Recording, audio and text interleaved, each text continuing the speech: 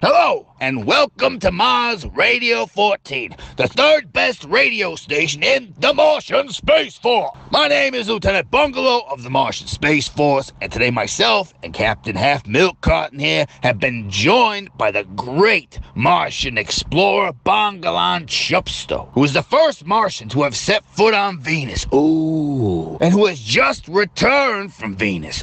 Ooh. Welcome to Mars Radio 14, Bungalow. What they do is constrict the blood flow to their ears to warm up, or if they get cold. And I have to say that is not often the case, as it is hot on Venus for most of the year. But if they do, they dilate the blood flow, which gives them a chance to cool down. For obligate's sake, Bungalow. I thought you said this fellow would be great in an interview. I did. I mean, he is Halfmilkcarton. That's all really valuable information. Really valuable. I mean, no Martian has known it apart from Mr. Chupstow. I mean, until now, that is. Because no Martian has ever been on Venus before. Ooh. Right, okay. Well, then can you explain to him how radio works? Like, maybe introduce what he's going to say. So the Martians listen might have some sort of clue what he's rabbiting on about. Yeah, okay, fair enough, Halfmilkcarton. I will. I'll start again. My name is Lieutenant Bungalow. By the 9 triangulas of Ibbly Funk. Have you asteroids in your head? Skip that bit. Just start by maybe, asking the fella how he got to Venus. And what the first thing he saw was.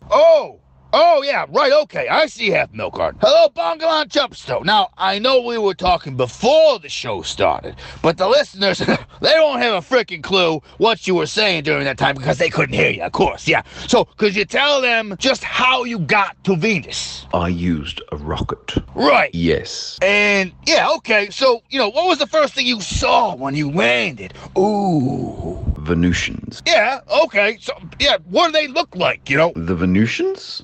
For obligate's sake, Chupstow. Of course the Venusians. You were just talking about them. Well, they had very long ears relative to their body size and incredibly fast and agile with large hind legs and claws, and they eat their own excrement. What? Big ears, probably so they can hear predators approaching. Oh, and they sleep with their eyes open.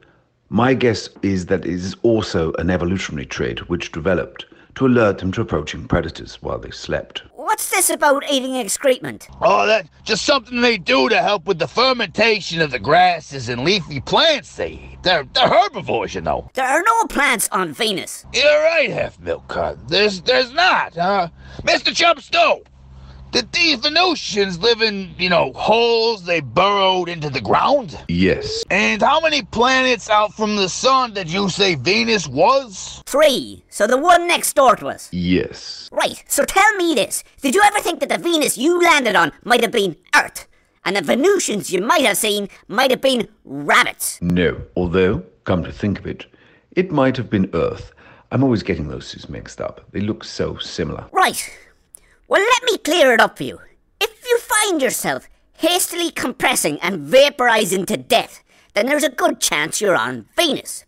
And you're probably on Earth if you find yourself watching fast, agile creatures eating their own dirt. Oh, I'd like to be like that. Be like which? Fast and agile or sitting around eating your own muck? I've tried eating my own muck. It's rotten. Your best bet is to add a bit of Tantuan butter. For obligate's sake. We leave it there, folks.